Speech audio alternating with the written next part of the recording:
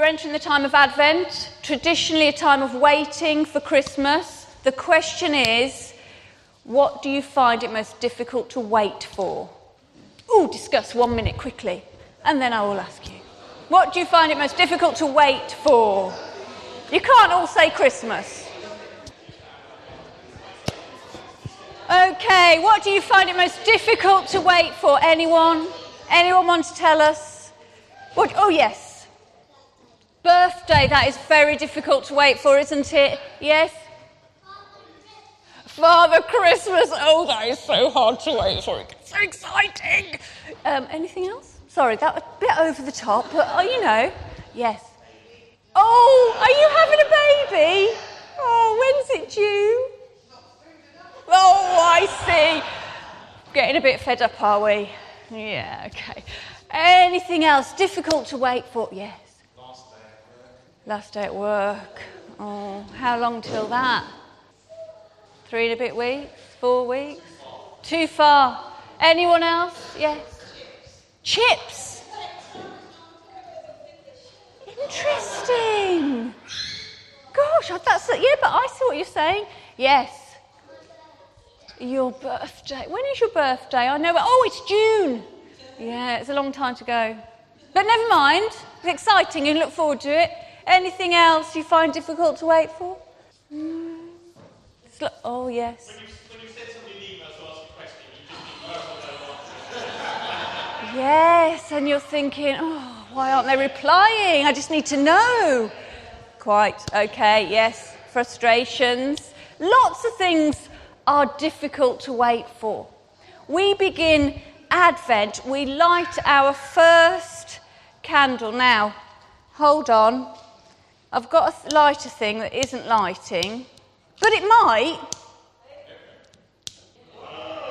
Don't need the matches. Danger. Grace, would you like to come out? I've got to hold it, so you have to hold my hand. That's a joy. Come and hold the minister's hand. Okay, right, let's do it together.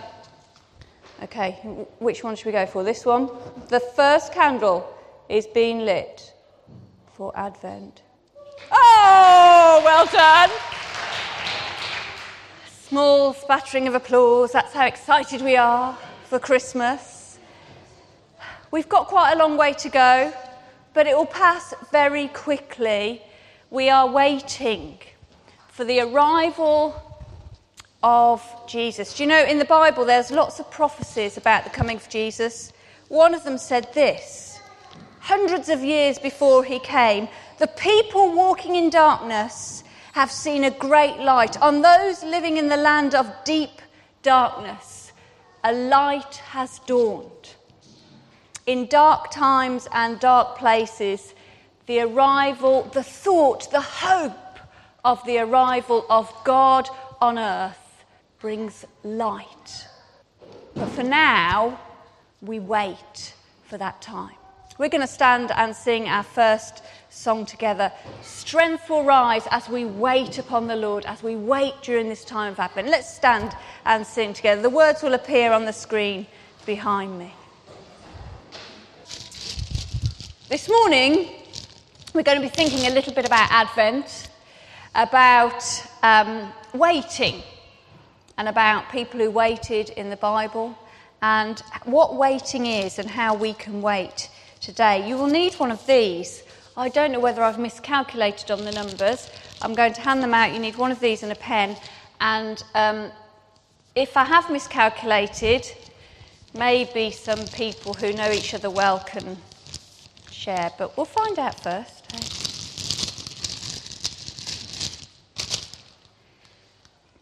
I just want to read from the book of Luke to begin with. I'm going to read from Luke chapter 2, verses 21 to 37. This is after Jesus has been born, so we're sort of, not in the right order, but no worries. And he's presented in the temple by Mary and Joseph. On the 8th day, when it was time to circumcise the child, he was named Jesus, the name the angel had given him before he was conceived. When the time came for the purification rites required by the law of Moses, Joseph and Mary took him to Jerusalem to present him to the Lord. As it is written in the law of the Lord, every firstborn male is to be consecrated to the Lord, and to offer a sacrifice in keeping with what is said in the law of the Lord, a pair of doves or 2 young pigeons. Now there was a man in Jerusalem called Simeon, who was righteous and devout. He was waiting for the consolation of Israel, and the Holy Spirit was on him. It had been revealed to him by the Holy Spirit that he would not die before he had seen the Lord's Messiah. Moved by the Spirit, he went into the temple courts. When the parents brought in the child Jesus to do for him what the custom of the law required, Simeon took him in his arms and praised God, saying, "Sovereign Lord, as you have promised, you may now dismiss your servant in peace, for my eyes have seen your salvation, which you have prepared in the sight of all nations, a light for revelation to the Gentiles and the glory of your people Israel." The child's father and mother marvelled at what was said about him. Then Simeon blessed them and said to Mary his mother, "This child is destined to cause the falling and rising of many in Israel, and to be a sign that will be spoken against, so that the thoughts of many hearts will be revealed, and a sword will pierce your own soul too." There was also a prophet, Anna, the daughter of Phanuel of the tribe of Asher. She was very old. She had lived with her husband 7 years after her marriage, and then had been a widow for 84 years. She never left the temple, but worshipped night and day, fasting and praying. As we've said this morning, Advent is traditionally a time of waiting.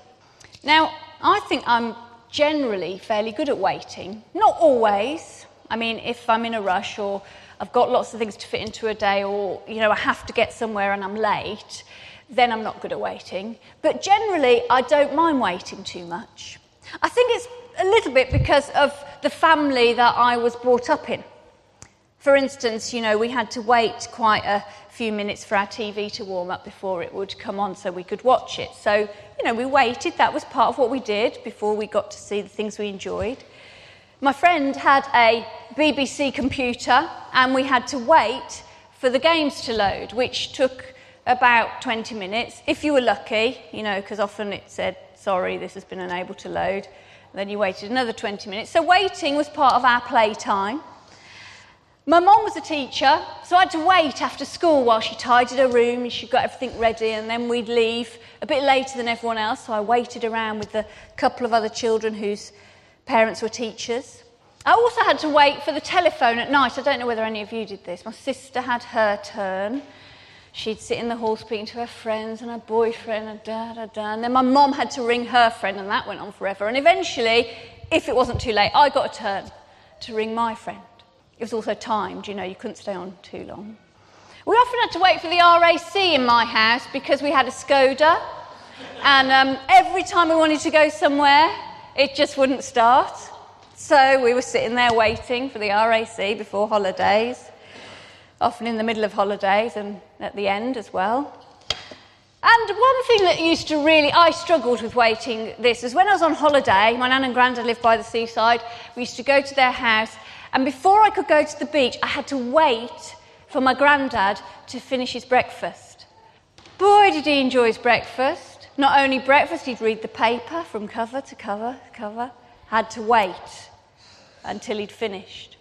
In my family, there seemed to be a lot of waiting. People took their time to do things. And so after that, I didn't really mind waiting. It's part of life. But now I find that I'm getting more impatient, and I'm a little bit worried it's because I'm getting older. And, people say the older you get, the more impatient you get. I'm a bit scared that that's happening. But on the other hand, I think it might be more likely that things have got quicker in the world. We expect everything now. So we don't wait anymore. No one really waits. You switch the computer on and it's seconds, minutes at the most before it comes on and everything's there. You turn the telly on and it's instant. It's there. You've got so many channels. The phone is not something that everyone uses. You have one of your own. You walk around and instantaneously you can reply to people wherever you are, whatever you're doing, if you want to. We get quite shocked when our cars break down because they're designed to be more reliable. They should start in the morning every time, and we expect that. They don't always, but most times. And breakfast, well, breakfast for most people I know is not a meal to be enjoyed and savoured. It's something to get down into your body, to give you energy, to get out into the day and do it as quickly as possible. And sometimes we don't have breakfast because we're too late and we miss it. You know, things have speeded up and life has got crammed with lots of stuff, so we don't wait. And so I find myself getting more impatient, less able to wait. If I switch my computer on and it doesn't come on within the few seconds that I expect it to come on, I'm tapping my fingers on the desk and I'm going, come on, this is so slow. 5 minutes at the most, and I'm saying it's slow. If the television doesn't come on immediately, James and Joshua are looking at me going, Mummy, what, have you broken it? I'm like, no, darling, it's just, warming up. And if emails, as David said, I agree, aren't answered within a certain amount of time, we start to think, well, did they get the email? We check. Did it go? Yes, I sent it. Maybe something's gone wrong. What's the matter? Have they got a problem? We start to question and we become irritated that things take time. For some of us, I understand this is a stage in life. There is so much for us to fit in that we can't afford to wait for lots of things.